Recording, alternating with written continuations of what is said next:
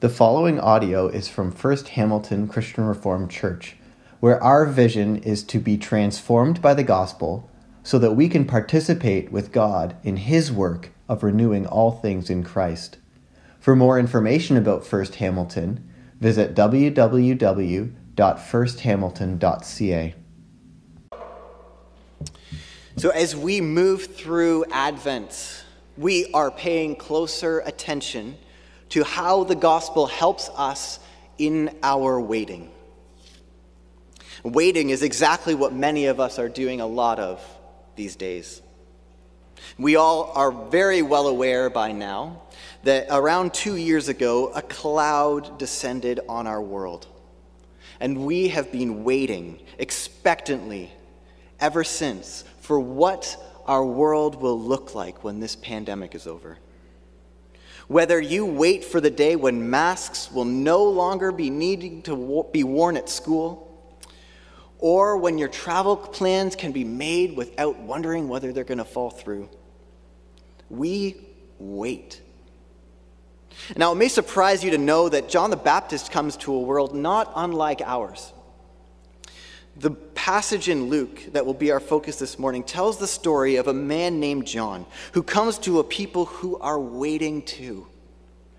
The Jewish people for centuries knew that they were waiting for the world to change. They were waiting for their world to change. They weren't exactly waiting for the cloud of a pandemic to rise. They were waiting for a Savior. A Savior that would deliver them from the hands of their oppressors. Inside each and every Jewish person was a longing for the world to be different. Every time they walked down the street, they were reminded, not by seeing masks on people's faces, but by seeing Roman soldiers on every corner, that their world was not the way that it should be. And they longed for God to act and to redeem. Enter John the Baptist. He begins preparing people for the world to change. But he does it in a way that nobody would have expected. Are you wrestling with our changing world? Have you found yourself frustrated or dismayed at current events? Are you worried even about what this world may look like when this pandemic rises? But then John's baptism is for us. No, he doesn't tell us what will happen in our world. Instead, just like the Jews way back when, John prepares us to welcome Jesus into this moment, into our lives right now. How does he do it? Well, let's look at three things in this passage. Let's look at John's message, John's baptism, and John's witness. John's message, John's baptism, and John's witness. So first, what's John's message? Well, John's message is unique because it comes in the way that we would least expect it to, and yet it challenges everyone.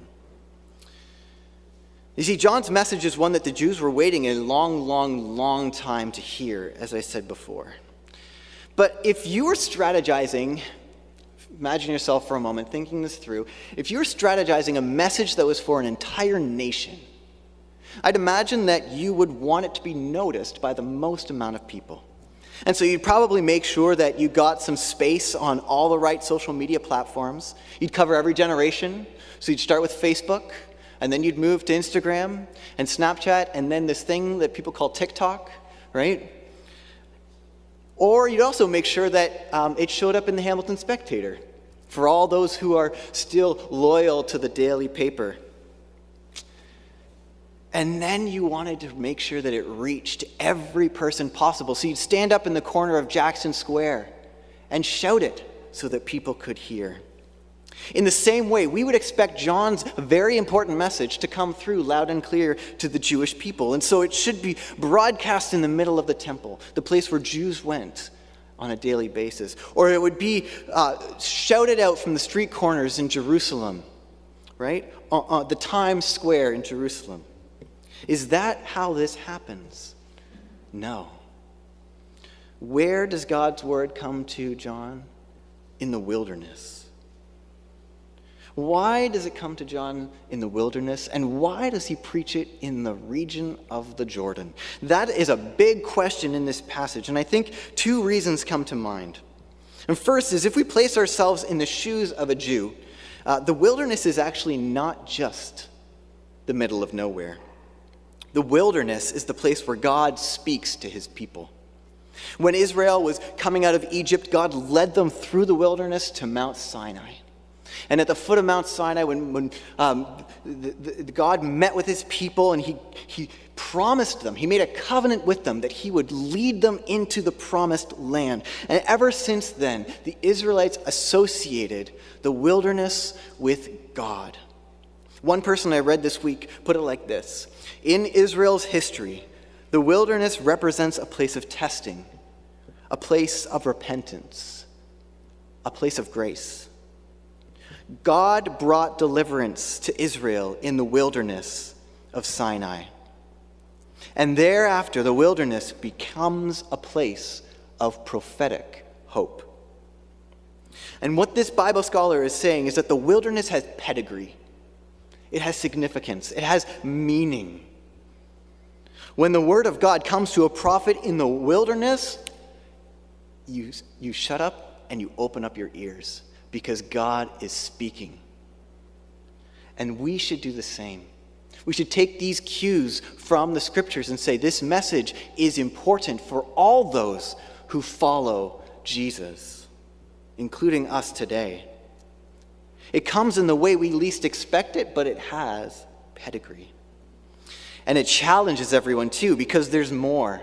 Luke includes in verse 3 that John went into the region around the Jordan to proclaim his message of repentance. I didn't pick up on this before, but I did this week. What's so fascinating about this little snippet in verse 3 about where John proclaims this message is that this is actually a direct quotation from the book of Genesis. In Genesis 13, when Abraham and Lot are deciding who's going to settle where, Lot chooses the plain around the Jordan. And why this is significant is because the place where Lot settles ends up to be the stomping grounds of two of the most sinful and detestable cities in the history of the scriptures, Sodom and Gomorrah. You may remember that story, where God destroys both of those cities because of their sinful practices. Yeah, the Jews would have remembered this too. And so when Luke is including this in his gospel, he is intentionally calling to mind the fact that John's message of repentance comes in a place, the place, where Sodom and Gomorrah once stood. Why include a detail like this? Because this is the way Jesus comes to us.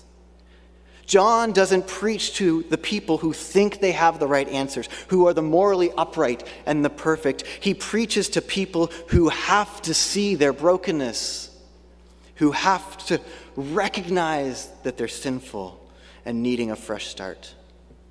Jesus doesn't break into the lives of people who have it all together, but those who know that they need help. And we prepare our hearts for Jesus in the same way. In humility and in our brokenness, we admit our need. That's ground zero for the Christian. And this challenges everyone. John says to the religious moralist, you need to come to Jesus. You need to prepare your hearts like you're a citizen of Sodom and Gomorrah. You need to see it.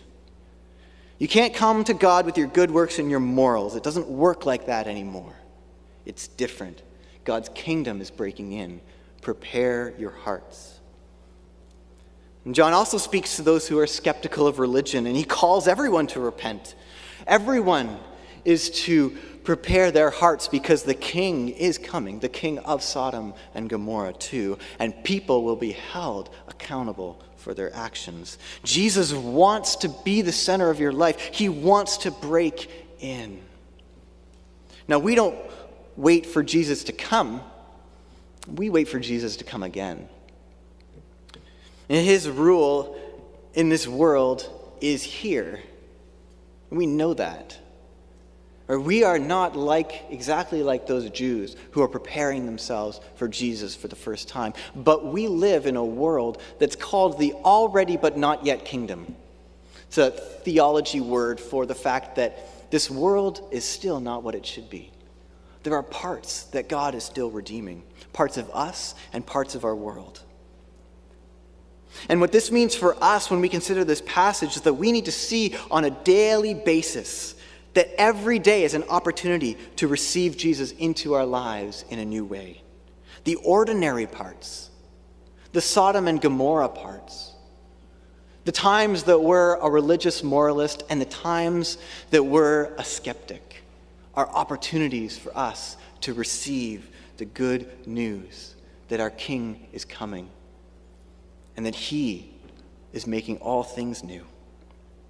Paul reminds us of this in the passage in Philippians where he says, "He who began a good work in you will carry it on until completion on the day of Jesus Christ." When he comes again, God will not give up on you. So this is John's message to us. What about his baptism? Baptism builds on his message, because John's baptism prepares us to receive Jesus into our lives. If you are confused about what John's baptism is, don't worry. You'll be in good company, because I know that there's many of us are.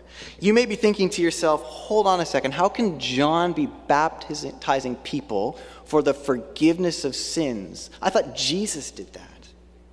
How can John be offering the forgiveness of sins? Is he? No. John is preparing people to receive Jesus. He is a voice calling in the wilderness, "Prepare the way for the Lord." And in a way, think about it like this. Imagine you're in grade 8. For some of us, this is close to a reality. Others of us, this is far from a reality. But put yourselves in the shoes of someone in grade 8, and you're walking into school, and you sit down at your first class, and you look up on the board, and you see written in big letters, "Advanced Functions and Relations." And you know you're in trouble. Why? Because they don't teach you advanced functions in grade 8. That's for grade 12. Now, what are the chances that you, in your grade 8 self, are able to sit in that seat and learn everything that you need to know about the lesson and perform the homework perfectly? And probably not good at all. See, because you're missing what we would call prerequisite classes. You're missing the background information that the concepts of grade 12 functions are building on. In the same way, John's baptism is the prerequisite course for the kingdom of God. It is essential information before Jesus comes that we need to know. John is preparing people for Jesus. He's teaching about the rhythm of the kingdom, what it's all about, how different it is from the way that things have been in the past. How does he do that? He reframes how we approach God. See, because John's baptism is all about repentance. What is repentance? Often, I think we often think about repentance as saying sorry for the things that we've done that are bad. If you tell a little lie and you feel terrible inside because you know you've let God down, or you've let your parents who taught you not to lie, you've let them down. And so we repent, right? We say, "I'm sorry." You come clean. But what's the motivation for that type of repentance? Well, most of the time it's because we feel terrible inside and we want to feel better. And so we repent, we confess, and then we feel a lot better when that's done. And essentially that's selfishness. Others of us might think of repentance a step deeper than that. Repentance is changing our behavior. It's not the act of confessing our lie. It's promising never to lie again. You know, we say, okay, now that I've done that, I'm never, ever going to do this again. But notice that it's still stuck in that selfish mentality. Most of us would not want to lie because we don't want to feel the consequences of that lie. We don't want to be in God's bad books, or we don't want to let our parents down, or we don't want the uncomfortable feeling of having to admit that we've done something that we aren't proud of doing. Essentially, both of these instances is selfishness. We're reacting against the consequences of our actions. But looking at repentance in these ways doesn't quite scratch the itch of what John is talking about here. Because if we look a little bit past this text, we'll see that John says something rather interesting about repentance. In the next part, he calls all people to produce fruit in keeping with repentance. Produce fruit in keeping with repentance. Now just think hard with me for one moment, and I promise it's just one moment.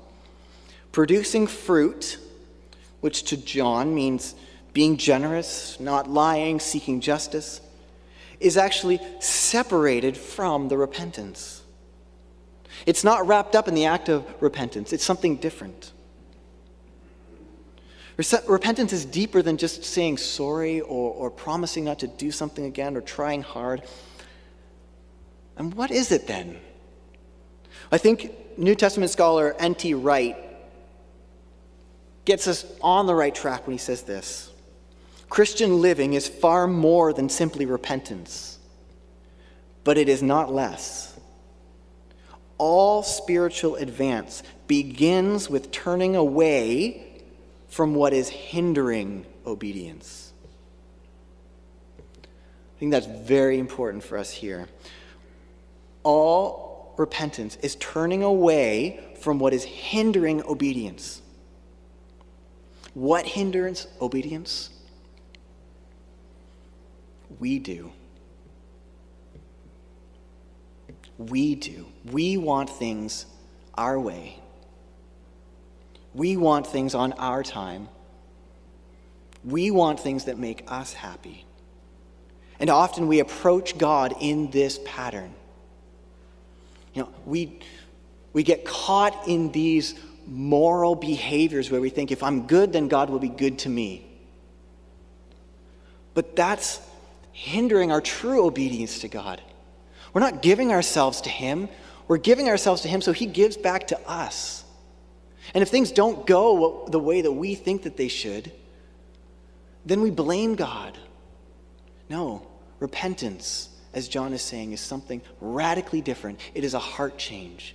It is abandoning ourselves and giving every part of us to God. John's baptism calls us to hit the spiritual reset button and to give ourselves to God fully, not because of what He gives back to us, but simply because of who He is, because Jesus is coming. Prepare yourselves. But that's a big jump. That's a big ask. How can we know that Jesus can be trusted with all of our hearts and lives? Look at John's witness. John witnesses to Jesus. Right? We read about it in the way that that the gospel writer Luke uses that quotation from Isaiah. He's going to we should make straight paths for him because every valley will be filled in. Every mountain and hill made low. The crooked roads will become straight. The rough ways will become smooth. And all people will see God's salvation. Jesus is a king who's coming, and He's going to make right everything that was wrong. How can we know that He does this for us? Because He's earned it. You see, the way most kings come is by conquering and maintain their status as king, is by conquering through military power, through political excellence, through pure aggression and destruction. And in fact, if you asked the Jewish people what they would want in a Messiah, that's exactly what they would have been looking for. But to Jesus, that would have been too easy. and too easy and not enough. He was after something deeper. He was after something better. See, he was around for more than just kicking the Romans out. He was there to enact the kingdom of God, to bring about the restoration of all things, including of ourselves and our forgiveness. In one part of the Gospel of Matthew, Jesus is going to heal a guy. And the religious leaders are questioning him. And he says to them, which is easier? To say that your sins are forgiven, or to say, get up and walk? Which one is easier? But I want you to know, Jesus says, the Son of Man has authority on earth to forgive sins. Now, how can Jesus say that? He's essentially saying, it's easy for me to say to this man, get up and walk. What's harder is to get the authority to forgive sins. And yet I have that. And how does he have that? Because Jesus went to the cross.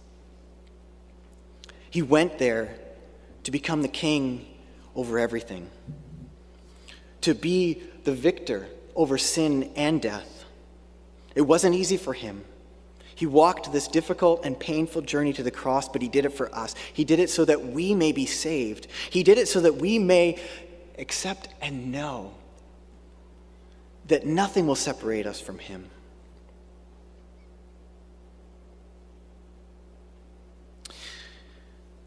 Of all the people in our world today, we are people who have hope.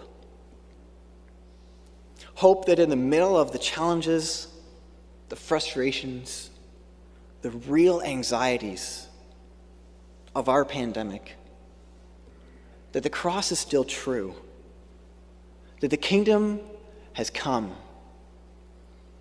and that Jesus, in the middle of all of this, is breaking into our lives. We can see this through John's message. We can begin to practice it through John's baptism. And we can trust it in John's witness of Jesus, the King who gave himself for us. Let's pray. God, we do thank you that you came, that you laid down your life for us, and that you took on all the power and authority of this world and are now king over everything. God, we thank you that you have the authority to forgive sins, to make us new, to work towards the restoration of all things. And we pray that as we look out into this world today, all of the challenges, all of the difficulties, all the anxieties, that we would have the faith to see you breaking into our lives in new and different ways. Father, give us your Holy Spirit that we may welcome you into our lives, even if it's different than what we would have thought. Pray this all in Jesus' name. Amen.